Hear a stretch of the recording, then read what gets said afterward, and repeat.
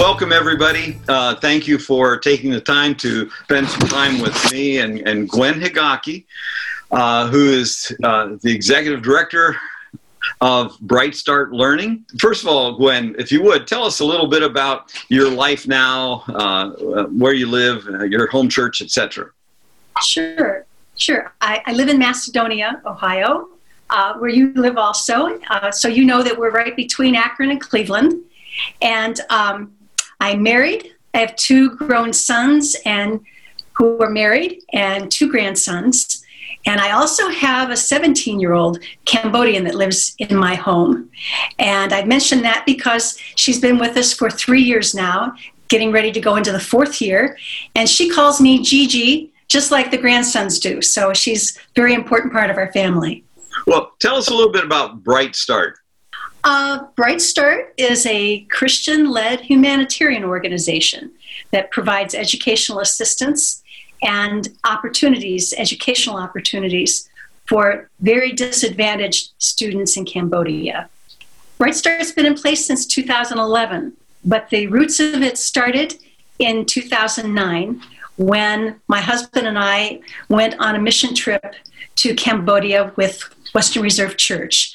I'm sorry, I forgot to mention that, and that's very important. I do attend Western Reserve Grace, and they had a missions program that took us to Cambodia to visit 2 residential care homes.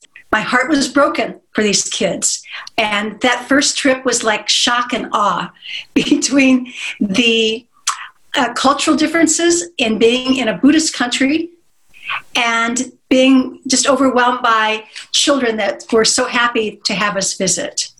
But my first trip didn't end right.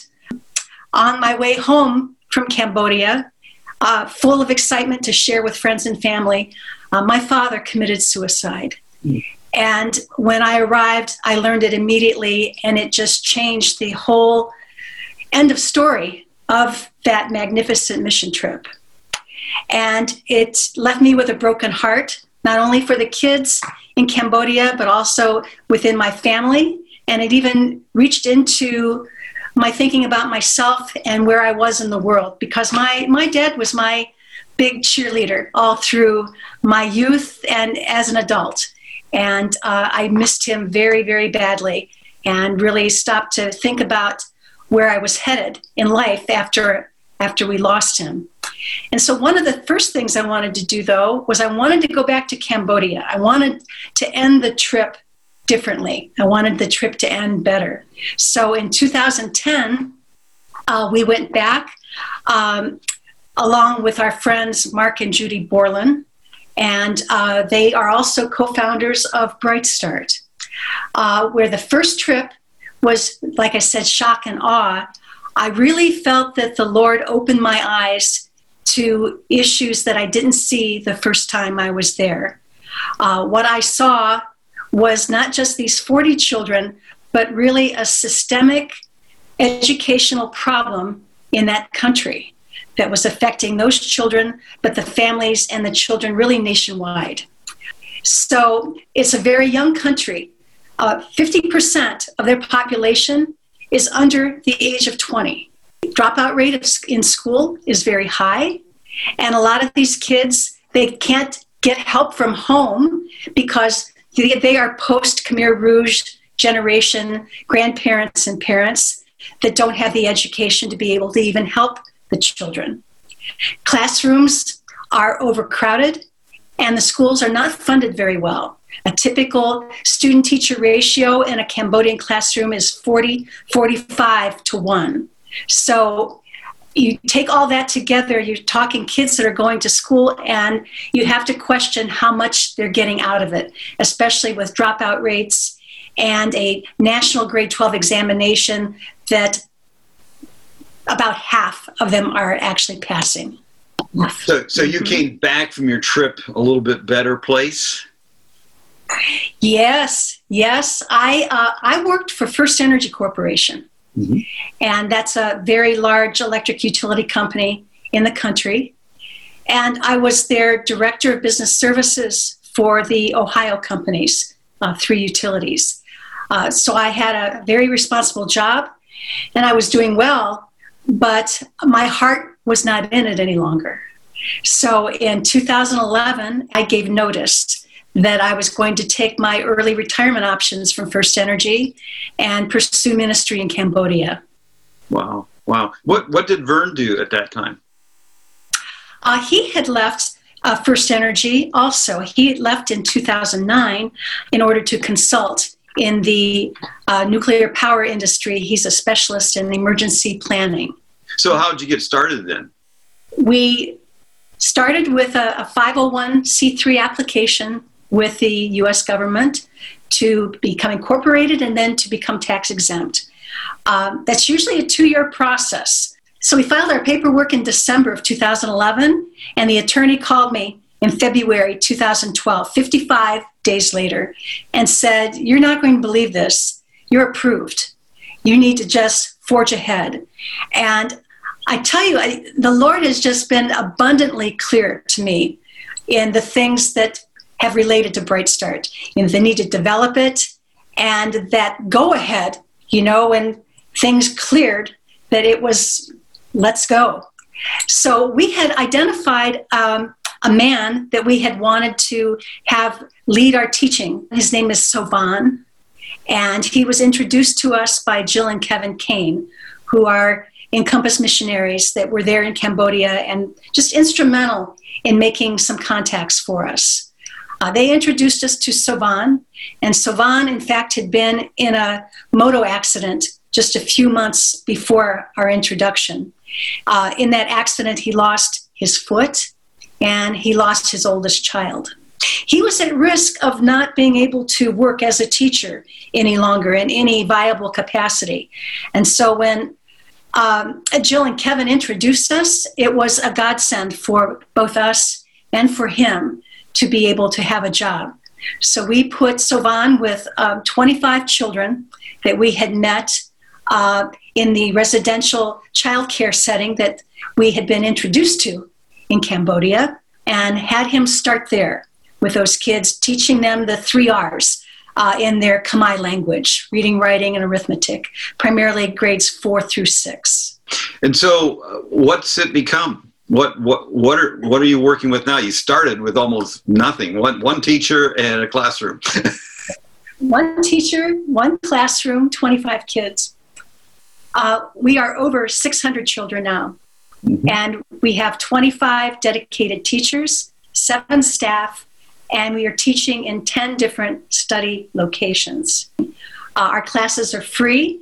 We also don't own any buildings. Our resources do not go into buildings and maintenance, construction. It's about kids and providing the scholarships or teachers that kids need in order to thrive and stay in school. Well, tell us a couple of stories that keep you going back and have really made your efforts worthwhile. Well, there's a lot. I really feel that in BrightStart, I've been able to have another career, basically, in leading a staff where you're not limited in the depth of that relationship. I truly love my staff, and I see that in the way they are with me, and I see it in the self-initiative that's there in working with kids and families. So even though we're touching a lot of lives, there's a number of families and children that we have deep relationships with also. I told you the story about Sovan and what happened with him.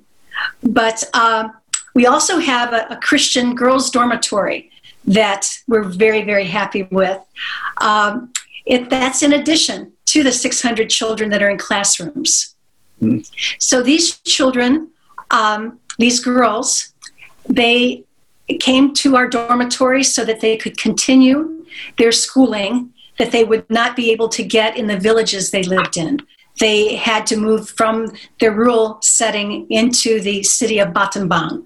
And that's where most of our work is in Battambang, their second largest city. Mm-hmm. And so we've had one girl that started out as Christian, and the other 8 were of Buddhist upbringing.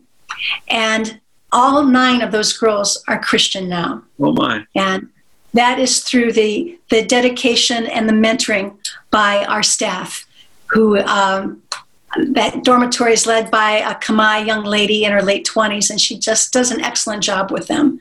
So we are reaching people like our girls in the dormitory. 2 of them are first college graduates, in fact, because they've been with us now for 5 years and were able to actually finish university. There are some Sunday schools programs that you started, or Christian teaching as well? Yes. Tell us about that. We have two Sunday schools. One is in one of the remote villages where we go out every Sunday, and somewhere between 50 to 100 kids will show up. We never know till we get there how many we're going to have. And we have Sunday school lessons there. Yeah. And then there's also a large YWAM center, Youth with a Mission, has a large center there in Battambang, and they have a church, and our kids that we take there attend Sunday school, and our kids are basically the Sunday school, because we bring probably about 40 in a truck, and they provide the Sunday school instruction when we get our kids there. Now, you are facing some changes yourself. You've had some medical issues going on that seems to be pushing you, and with AFib, right? My board members tease that I have a heart condition. I have a heart condition that brought me to BrightStart and developed it. But I also, I have a heart arrhythmia condition that, in fact, flared up about 10 days after I returned from Cambodia in January. My doctor gets a little queasy every time he hears that I'm thinking of going to Cambodia with third world medical treatment. Yes. Yeah. But like I told you, God has just been incredibly and abundantly clear in his timing and his messages to us. Also through Jill and Kevin Kane back, I think it's about 6 years ago. 6-7 years ago, they introduced us to a couple, Chris and Heidi Smith, who were with a Grace Brethren Pickerington team that was visiting Cambodia, and the Kanes were taking them around Battambang. And we became friends with the Smiths, and they also lost their hearts to Cambodia. They just finished a year of language training. They speak Khmer pretty fluently, which is amazing, just amazing. And they have a small ministry called Roots of Grace that tends to street people, street kids and adults. And especially during this COVID time, we all just kind of stepped back and said, wait a second, there's more in common between our ministries than not. Mm-hmm. We're trying to serve these children and families. And so we put our heads together, and it was absolutely clear to me that they are the ones to succeed me in building BrightStart. And we're doing it at a time where there's no rush, there's no medical emergency, everything is stable. And so we're going to do it very methodically and with long-term growth and continuing the work that God had us start. That's at the heart of our actions, and having something that stays beyond us. How could we contact you, or when's the best way to contact you, or when? Well, there's a lot of ways. Of course, email. We also have a website, and we have a very active Facebook page and Instagram. Great. Well, how could we be praying for you in the near future here? Yeah, please pray for this transition. It's, like I said, we're going to be taking it slow, but whenever you start something like this, you're introducing new people, and the chemistry of the organization changes. And so please pray that we can continue to serve the children of Cambodia as well as we have in the past. That would be the best thing. And of course, throw in a little prayer for my health, and continued stamina to see the thing through. Yeah. That's great. Well, we wish you the very best.